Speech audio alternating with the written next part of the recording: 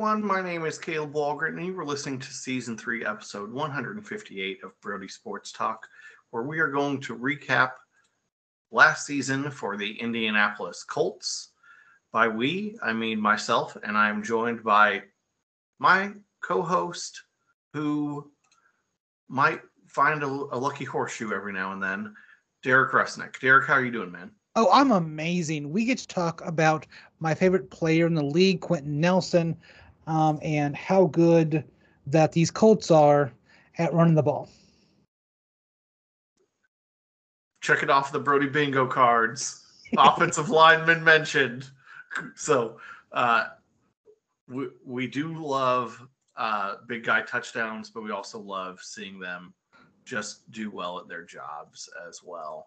And pushing people around is something Quentin Nelson can do all the time. I actually am going to get started on the other side of the ball, though. And the first topic that I had to address was the takeaway thieves. And there's really one player especially that I needed to highlight in this, and that is the big man in the middle of the defense himself. Not the biggest man, but a bigger man, and Darius Leonard. He is not a small linebacker. He's 6'2", 230. And this past year, he had 4 interceptions, which was up close to his career high after not having any in 2020. And then he forced 8 fumbles. 8. I don't know any other way to emphasize that he has forced that many fumbles except for saying 8 a lot. He did recover 3 as well. No defensive touchdowns for him this year, but anytime I can sit here and talk about the fact that someone has literally forced 8 fumbles, like there are other people on the team forced fumbles. Kenny Moore, 1. George Odom, 1. Like everyone, no one else hit the 8 that Darius Leonard did. So that's up to 12 potential takeaways that he was responsible for. And if you look at the team and some of the areas that they have struggled, which Derek will get to in a minute, and wonder how they were able to do so well, Darius Leonard is who you have to thank or not thank, depending on if you like the team, about how they were able to stay in games, because he was just out there messing stuff up. So I'm gonna jump on that as well. Darius Leonard is one of my favorite players to watch on a team that's not the Denver Broncos, because it's so much fun to like for those forced fumbles. For you never know what's going to happen when in that division. So they are a certain type of team out there. The Colts, the Titans, and the Texans. And the Jaguars as well. So they all kind of play a style, and just to see a wrecker in the middle is quite fun. So I'm going to boost the takeaway thieves and really enjoy the defensive side of the football. They've been good on the defensive side the last couple of years, and so it's great to see that. Let's move over to the offensive side of the football, and let's talk about the QB talent with the Indianapolis Colts. So, as we all know, we all see, Carson Wentz is the starting quarterback last year for the Indianapolis Colts. Came over from the Eagles in a trade, and the Eagles look like masters right now. Carson Wentz was playing down when the Eagles, and they thought he was just need the new scenery. Turns out he wasn't the guy to get them to the promised land. They won nine games last year. They had a winning record, but just couldn't get at the end of the season when you need them the most. He just wasn't good. He had a 62% completion percentage, 3,500 yards, 27-7 touchdown to interception ratio, generally pretty good. But that being said, it was big moments. A lot of times it was cleanup time when he really put up his stats and was putting up the touchdowns.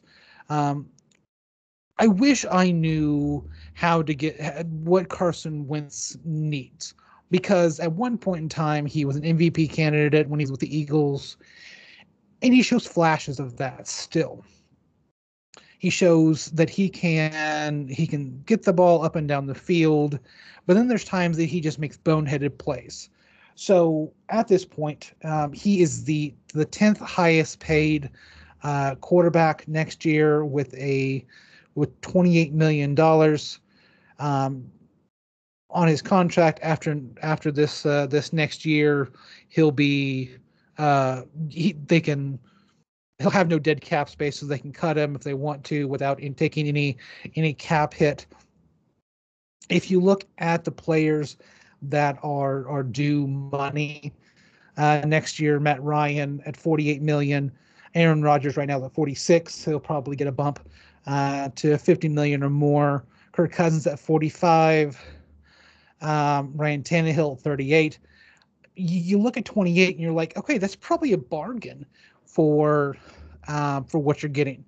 But you look down just a little bit further at like 11, 12, and 13. So 11 is Jimmy Garoppolo at 26. 12 is Lamar Jackson at 23. And number 13 is Super Bowl winning quarterback Matthew Stafford at 23. He's made a bunch of money, so probably doesn't need as much.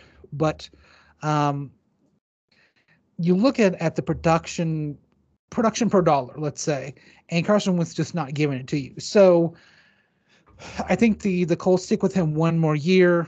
Let's see what happens. And the 2023 draft looks better. But they're going to have to figure something out because I don't know if Carson Wentz is the quarterback of the future. I mean, it's very difficult to really get a finger on the pulse of what Carson Wentz meant to this team this year, because you look at things that you would, traditionally look at and go, 27 touchdowns and only 7 interceptions. That's not bad. Passer rating of 94. QBR does fairly well, saying that he was at 54.7.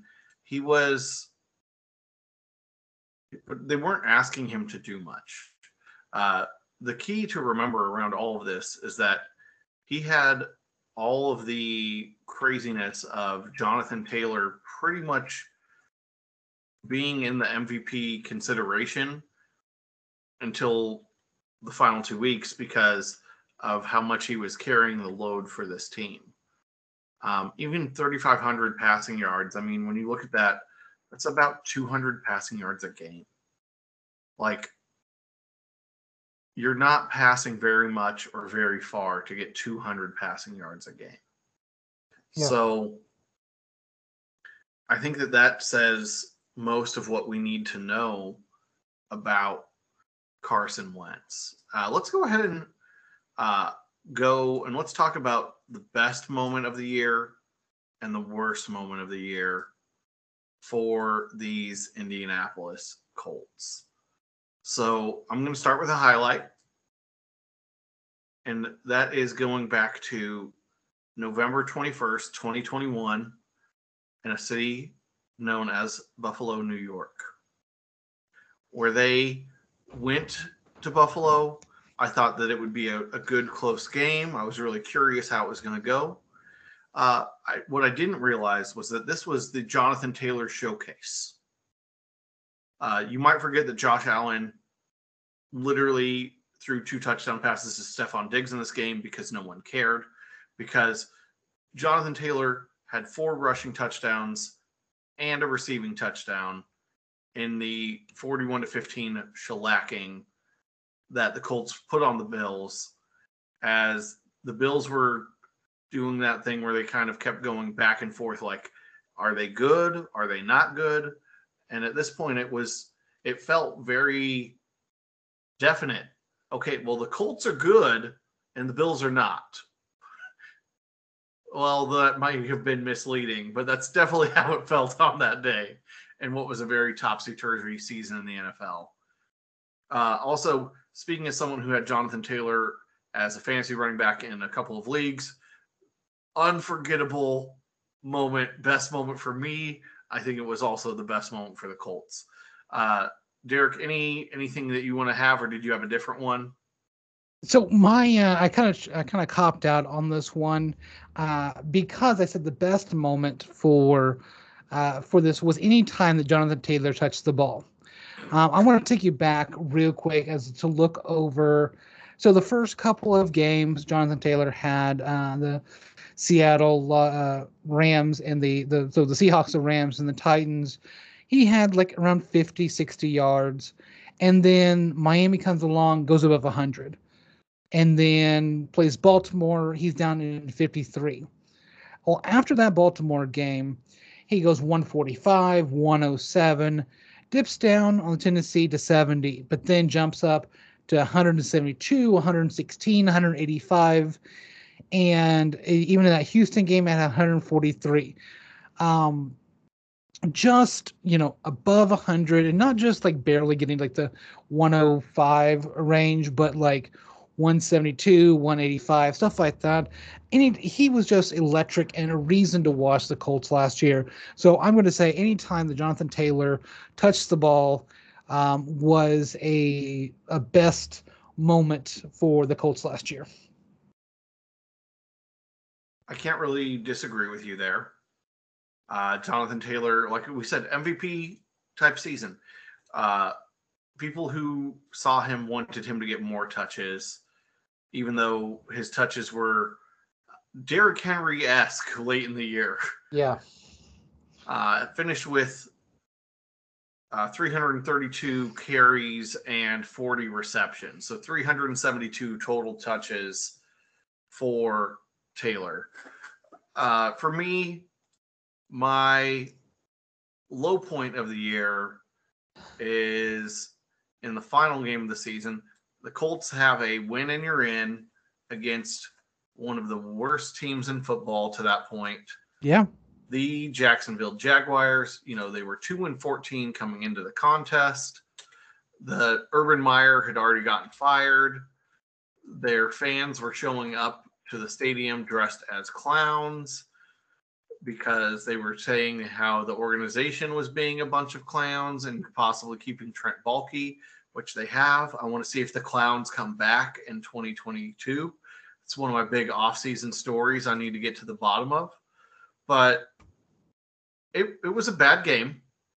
The Jags got up early and often on the Colts. But my low point, things hadn't really gotten out of hand.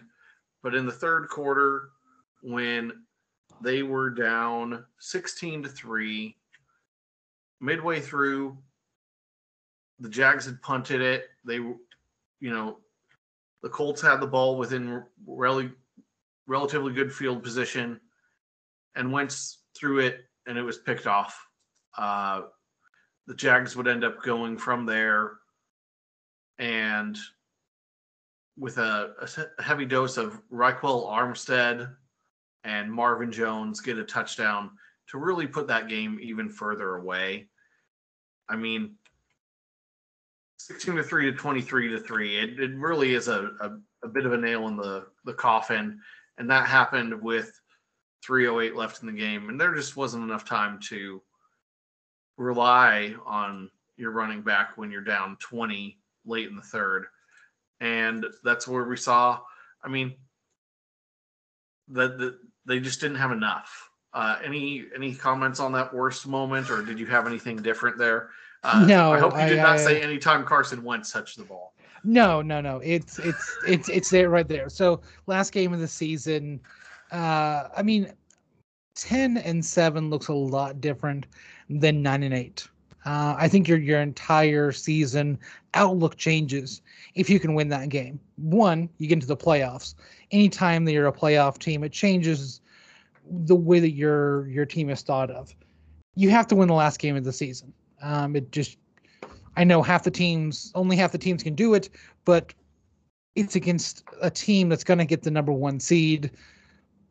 You're playing for the playoffs. You're right. Worst moment, because it wasn't a last second field goal that beat them. It was the Jaguars just beat the snot out of them. Absolutely. And that's really it for us here on this Indianapolis Colts season recap. If you like what you hear, please make sure you subscribe so that you can hear us talk about the other 32 teams. We always try to make sure everyone gets included. And you feel free to go back and catch some of the other episodes as well, as this is the 7th of the 2022 season recaps. So also give us a shout on Twitter at Brody Talk. We always love knowing that you are listening to us. And feel free to give us a 5-star review wherever you listen to podcasts as well. On behalf of Derek, I am Caleb Walgren. We are signing out. Y'all have a good one. Bye. Bye, guys.